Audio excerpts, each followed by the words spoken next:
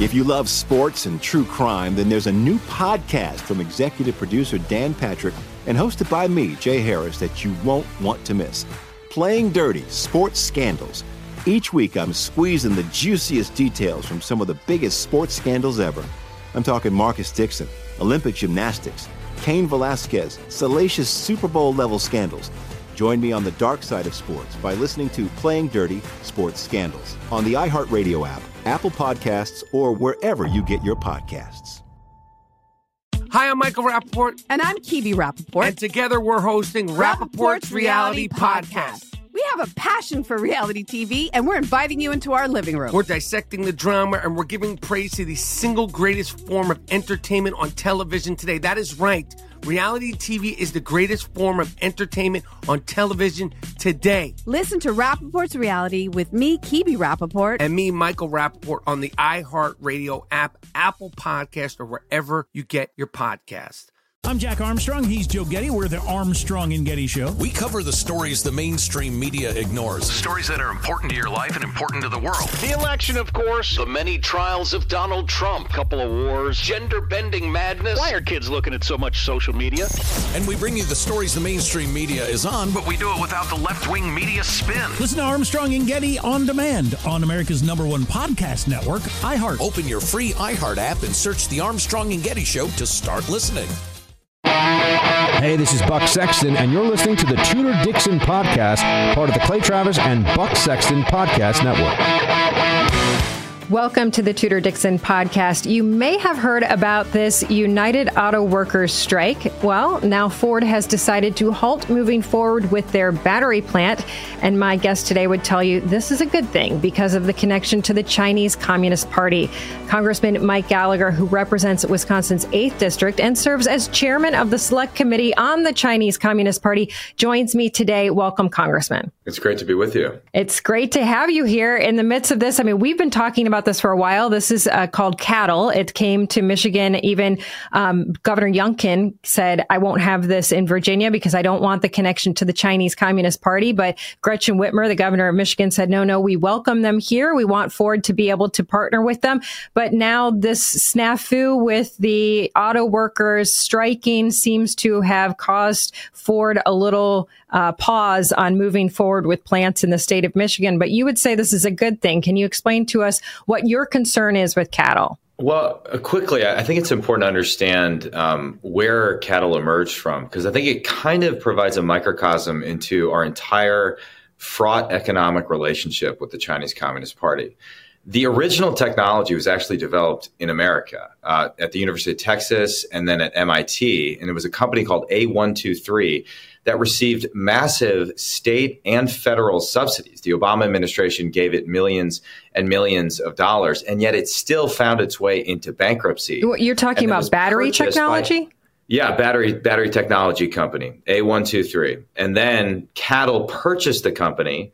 And then Cattle, because it has even more generous subsidies from the state, from the Chinese Communist Party, about $400 million in 2022, was able to survive and become really a dominant battery company globally. So this kind of tells you everything you need to know about what China has done to our economy, specifically the industrial Midwest, like states like yours and mine, over the last 2 decades, which is because of a mix of aggressive practices like intellectual property theft, because of subsidies from the state.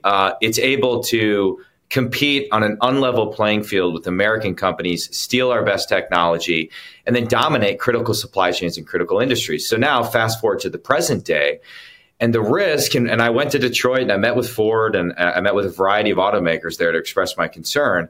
The risk, in my opinion, is taking Cattle's dominant position in the global battery market and making it even more dominant. And you have to understand that with that dominance, the Chinese Communist Party could weaponize it going forward. Imagine if we found ourselves in a confrontation with China over Taiwan and they threatened to cut off the export of batteries or shut down certain facilities. It could bring us to our knees. They've threatened to do that in the early parts of the pandemic with advanced pharmaceutical ingredients. So for that and many other reasons, I thought the deal was very risky. I think that was our big shock when we hit the pandemic, all of the things that we are reliant on from China. But I think pharmaceuticals were the biggest eye opener for people because I come from the manufacturing world. So I had seen even us building military vehicles that were waiting on a few pieces to come in from China, and we're going, 80% buy America is still, you can't get 100% of a vehicle, this is still pretty scary. But then when you actually threaten people's health care, everybody takes that a little differently, but it seems as we've gotten away from the pandemic, it's sort of the fear of not having these capabilities in the United States solely for the United States has sort of worn off. But we had this happen. This came to Michigan. We had people saying that this is a Chinese company. Ford came out and said, no, we're going to take care of this. It's going to be us. I think something you said to me was fascinating just now. You said that we developed this technology and it went to China. So are you saying that the technology of batteries for this type of electric vehicle was developed in the United States, but we look at this and we see that China has complete control over these rare earth minerals, over the process? How did we lose that control? Well, the story about rare earths is, I think, really a story about stupid regulation in the United States and self-defeating regulation. Because the rare earths, if you study the deposits internationally, they're not rare. We have enormous deposits of critical minerals, rare earths. The problem is we've effectively made it illegal to mine those deposits and process those deposits. We have basically one national champion, a company called MP Materials, that sits on the California-Nevada border that was grandfathered in and thus able to continue to mine. They're trying to build a processing facility in Texas, but it's extraordinarily difficult. In Minnesota, we have enormous deposits for a lot of the critical minerals we need. But over time, we built an ossified, onerous regulatory environment. There are environmental concerns with the processes involved. I get that, but the thing I think your sort of center left American needs to understand is that we would do it much cleaner in the United States than almost anywhere else in the world, and certainly in China. Well, aren't they really getting these out of Africa using children for labor there? Because that's what we're hearing. So maybe I'm telling tales out of school, but if that's the case, I feel like this is something we should talk about. Yeah, well, they're also using, if you sort of examine the supply chain for solar panel subcomponents and battery subcomponents, a lot of it goes back to the Xinjiang Autonomous Region, where there is an ongoing genocide. And that's not just my determination. That's the determination of both the Trump administration and the Biden administration. And I think at a minimum, if a company like Ford is going to do a deal using Inflation Reduction Act dollars, taxpayer dollars, with a company like Cattle, they should be forced to answer hard questions about Cattle's problematic history when it comes to its connection to Xinjiang and forced labor in Xinjiang Autonomous Region. So this is really the irony and tragedy of the entire energy policy under the Biden administration. We're surrendering what should be one of our greatest advantages relative to China right now, which is our energy abundance. And we're going to make ourselves more dependent on China for batteries, battery subcomponents, and in the process implicate ourselves in egregious human rights abuses. This is actually why John Kerry was lobbying against the Uyghur Forced Labor Prevention Act, because he was afraid that the Uyghur Forced Labor Prevention Act would compromise our ability to get solar panel subcomponents out of Xinjiang in China. The whole thing is absurd and it's self-defeating, and it puts us at a massive geopolitical advantage. How actually advantageous are solar panels? Because suddenly we're hearing that there's a lot of energy that goes into producing them. They actually have chemicals that are running off the panels into seeping into the ground. Are any of these risks true? Are we just finding this out? And are we creating what we're calling clean energy that actually, once we get into it and we have usage for several years, we find out maybe not so clean? I think that's a great point. I've seen compelling analysis to suggest that if you examine the entire sort of life cycle, what it takes to build not just a battery, but an entire, or a solar panel or a battery in an entire electric vehicle, on balance, it's not much better, if better at all, for the environment, particularly when you take into account the mining processes and some of the other negative externalities. The other question I always ask myself, though, like, let's just consider a fully formed electric vehicle, for example. Where does the electricity come from? It's not no coming one wants from to talk about renewables, that. largely. Yeah, exactly. So listen, honestly, if someone wants to buy an electric vehicle, That's cool. I drove a Tesla once. It was very fun. But I just don't think I, as a taxpayer, or my constituents in Northeast Wisconsin, should be forced to subsidize that decision, particularly if there's not clear and convincing evidence that it's better for the environment. When it comes to the environment, when it comes to climate change, the path forward to me is obvious. It's to invest in an all of the above policy that has to include nuclear technology. And the fact is the left currently will not discuss nuclear technology, but right now the Chinese are investing in advanced nuclear microreactor technology. And if we don't wake up, we're going to find ourselves on the wrong end of that supply chain as well, in the same way we're on the wrong end of the battery supply chain. Let's take a quick commercial break. We'll continue next on the Tudor Dixon podcast. If you love sports and true crime, then there's a new podcast from executive producer Dan Patrick and hosted by me, Jay Harris, that you won't want to miss. Playing Dirty: Sports Scandals. Each week, I'm squeezing the juiciest details from some of the biggest sports scandals ever. I'm talking Marcus Dixon, Olympic gymnastics, Cain Velasquez, salacious Super Bowl-level scandals.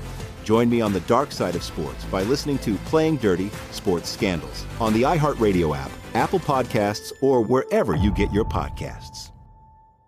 I'm Jack Armstrong. He's Joe Getty. We're the Armstrong and Getty Show. We cover the stories the mainstream media ignores. Stories that are important to your life and important to the world. The election, of course. The many trials of Donald Trump. Couple of wars. Gender-bending madness. Why are kids looking at so much social media? And we bring you the stories the mainstream media is on, but we do it without the left-wing media spin. Listen to Armstrong and Getty on demand on America's #1 podcast network, iHeart. Open your free iHeart app and search The Armstrong and Getty Show to start listening. I'm Hannah Storm, and my podcast, NBA DNA with Hannah Storm, digs deep into the history of professional basketball, along with my own, as one of the first female sportscasters. Now let's get you up to speed on what else happened around the NBA today. We talk to all sorts of people I interacted with, from Dr. J to Charles Barkley, and recap iconic moments. Yes, he's got it. Here he comes. Way rock the baby to sleep and slam dunk. As well as some of the wild stories behind the scenes. We were like, what? What are we in for? The scoreboard crashes before we even tip a game off. Today, the NBA is a global sports and entertainment giant. Players are multimillionaires and cultural icons. Iguodala to Curry, back to Iguodala, up for the layup. Oh, blocked by James.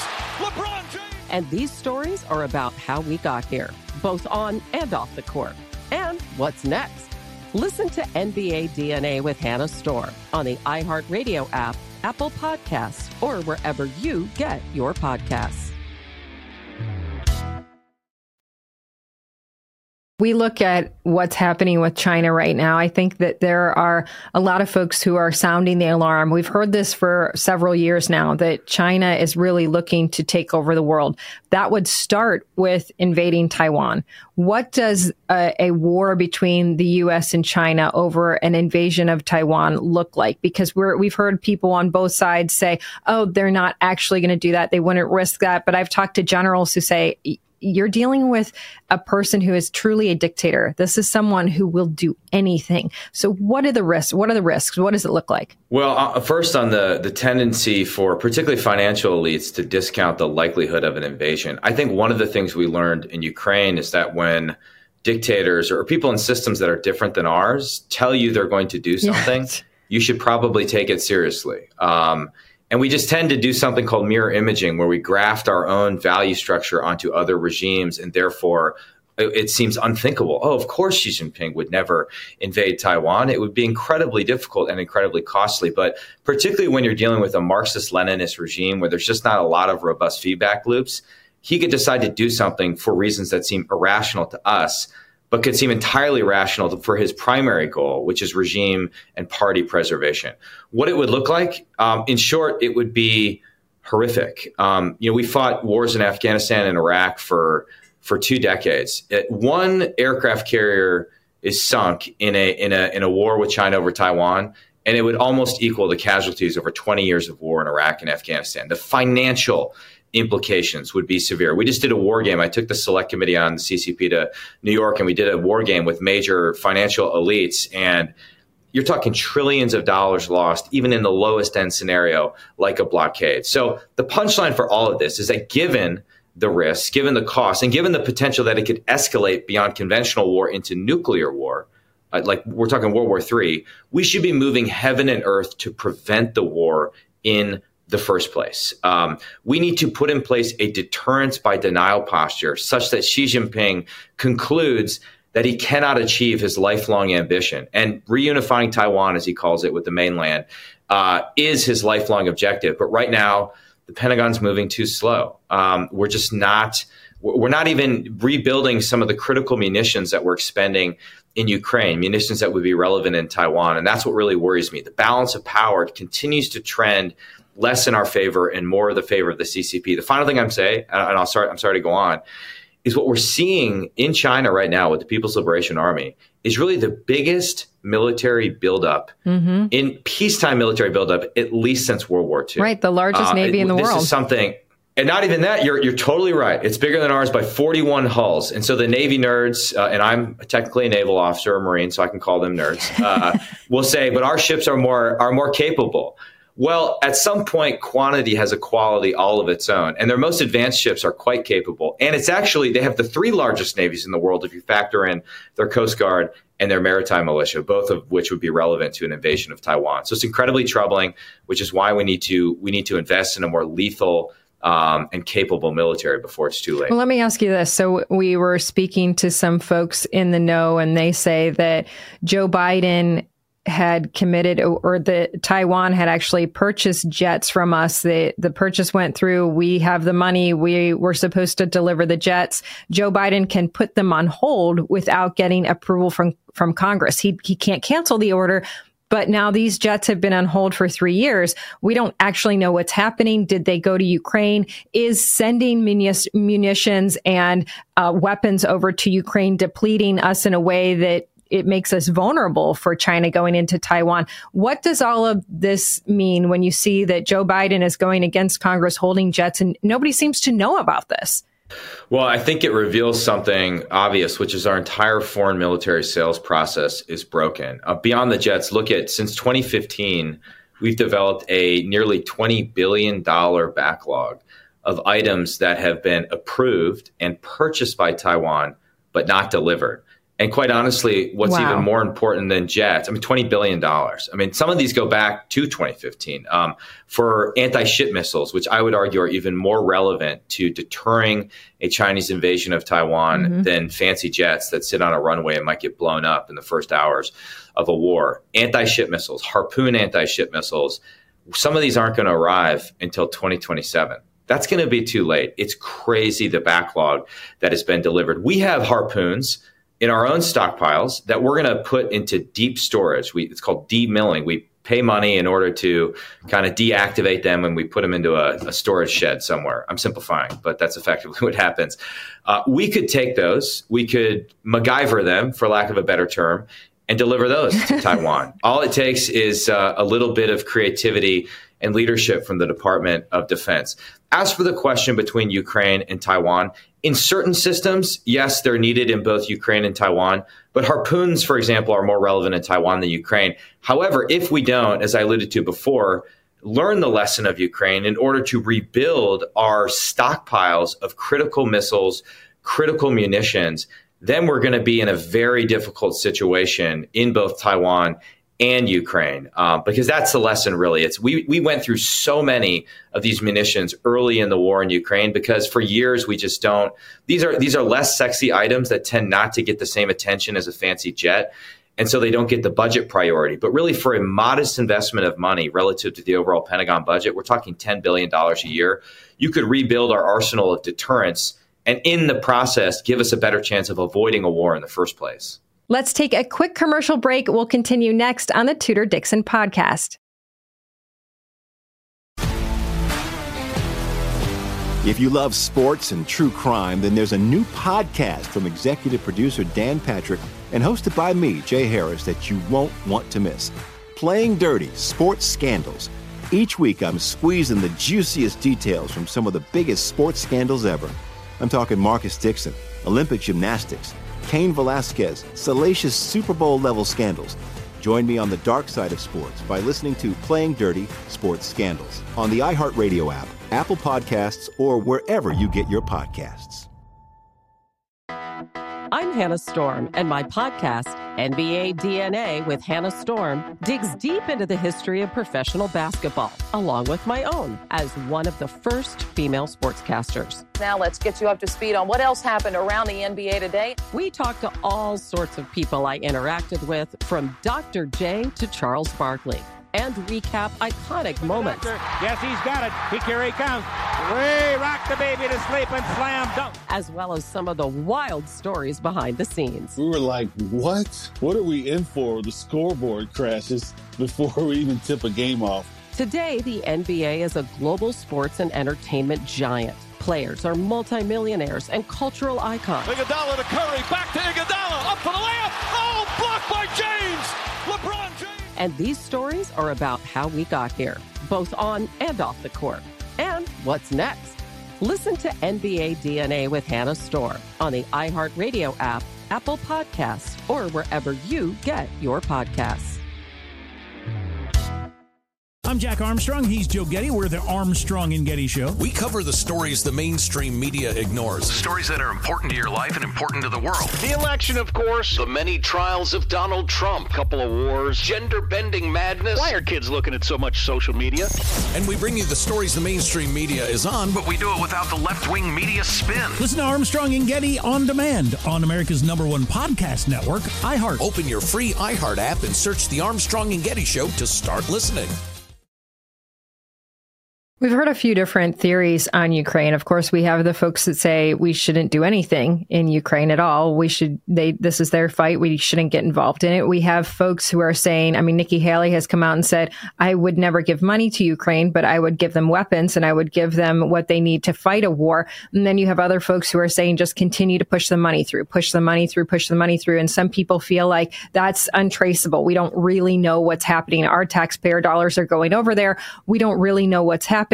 When you look at the situation with Ukraine, certainly it is a volatile situation. They get through Ukraine, they go to Poland, and we know that Putin has been talking to Xi Jinping. We know they've been talking to North Korea. You get Iran, China, North Korea, and Russia together. That's a pretty dangerous combination. So how serious is the situation in Ukraine, and what should the American people be thinking when it comes to supporting Ukraine? It's very serious. It could still escalate in ways that we should be cognizant of. I understand the skepticism in the Republican Party when it comes to Ukraine, and I don't dismiss it. And a lot of it, I think, comes from the Democratic. Well, two things, I think. The absence of a coherent plan from the Biden administration, or the inability of the president himself to articulate what the end state is, which is not great. And in fact, at the same time they're blaming Republicans for holding up Ukraine funding, they went to the G20 and released a watered down statement that was basically a gift to Russia. So that doesn't do a lot to generate support for continued Ukraine funding. So I understand that skepticism. And I would say no one should get a blank check, right? Our own military doesn't get a blank check. The Ukraine's military, it doesn't get a blank check. My wife doesn't get a blank. Well, my wife gets a blank check. But other than that, nobody gets a blank. I'm like, whoa, watch it, buddy. Yeah, exactly. Scratch that for the record. Yeah, exactly. So there needs to be robust oversight. We need to have a full accounting of all the weapons we've provided thus far, and a sense that they're being used well and responsibly. And then we can consider future packages of clinical assistance. The second thing I would say is I do think it's fair for us to encourage, indeed demand, that certain European countries, particularly the Western European countries, step up. And if they're uncomfortable in terms of providing weapons, they can fill the gap when it comes to humanitarian assistance. And, they can pay the teacher pensions in Ukraine while we provide the weapons. The third point is most important, I think, which is what I alluded to before, which is that this should be an opportunity for us to fix the deficiencies in our own munitions industrial base, our defense industrial base, so that we are in a better position to deter a war in other theaters. When it comes to the connection between Taiwan and Ukraine, yes, I do believe that we have to take this no limits partnership between Xi and Putin seriously. The one thing, however, that makes that makes it impossible for us to execute our war plans with respect to Taiwan is if Russia launched a simultaneous attack against NATO. And right now, I believe we've degraded the Russian military in Ukraine such that their conventional military threat to NATO is non-existent. So I actually believe that if we can shape the outcome in Ukraine in a way that protects the integrity of Ukraine. Obviously, I don't think Crimea is going back to Ukraine anytime soon, and also induces panic in Beijing. We can actually enhance our geopolitical position. I get that it's a difficult balance to strike, but that's the nature of geopolitics. Do you think that the rest of the world thinks that a Joe Biden is capable of this? I mean, we see him at the G20 saying that he needs to go to bed. We see him fumbling names constantly. He doesn't seem to be in command. He's walking with a Zelensky through the Rose Garden, and Zelensky is dressed down. It seems very much like we are being controlled by other people. I would say most people are feeling like that. But what is your sense on the world stage? I hate to be maybe rude or uncharitable to the commander in chief, but I mean, Biden, he's just too old. He's just clearly lost a step. And what we saw in Vietnam, I think further proved that point. And so I do think it undermines the credibility of our deterrent posture when you have a commander in chief that says contradictory things. For example, what he said in Vietnam was troubling. I mean, he went out there and said, well, don't worry about China. China has economic problems, and therefore it's less likely they're going to invade Taiwan. Okay. Well, he came out and said he'd like to see them succeed. I'm like, what? Yeah, what signal does that send to our allies? What signal does that send to our allies in Asia in particular?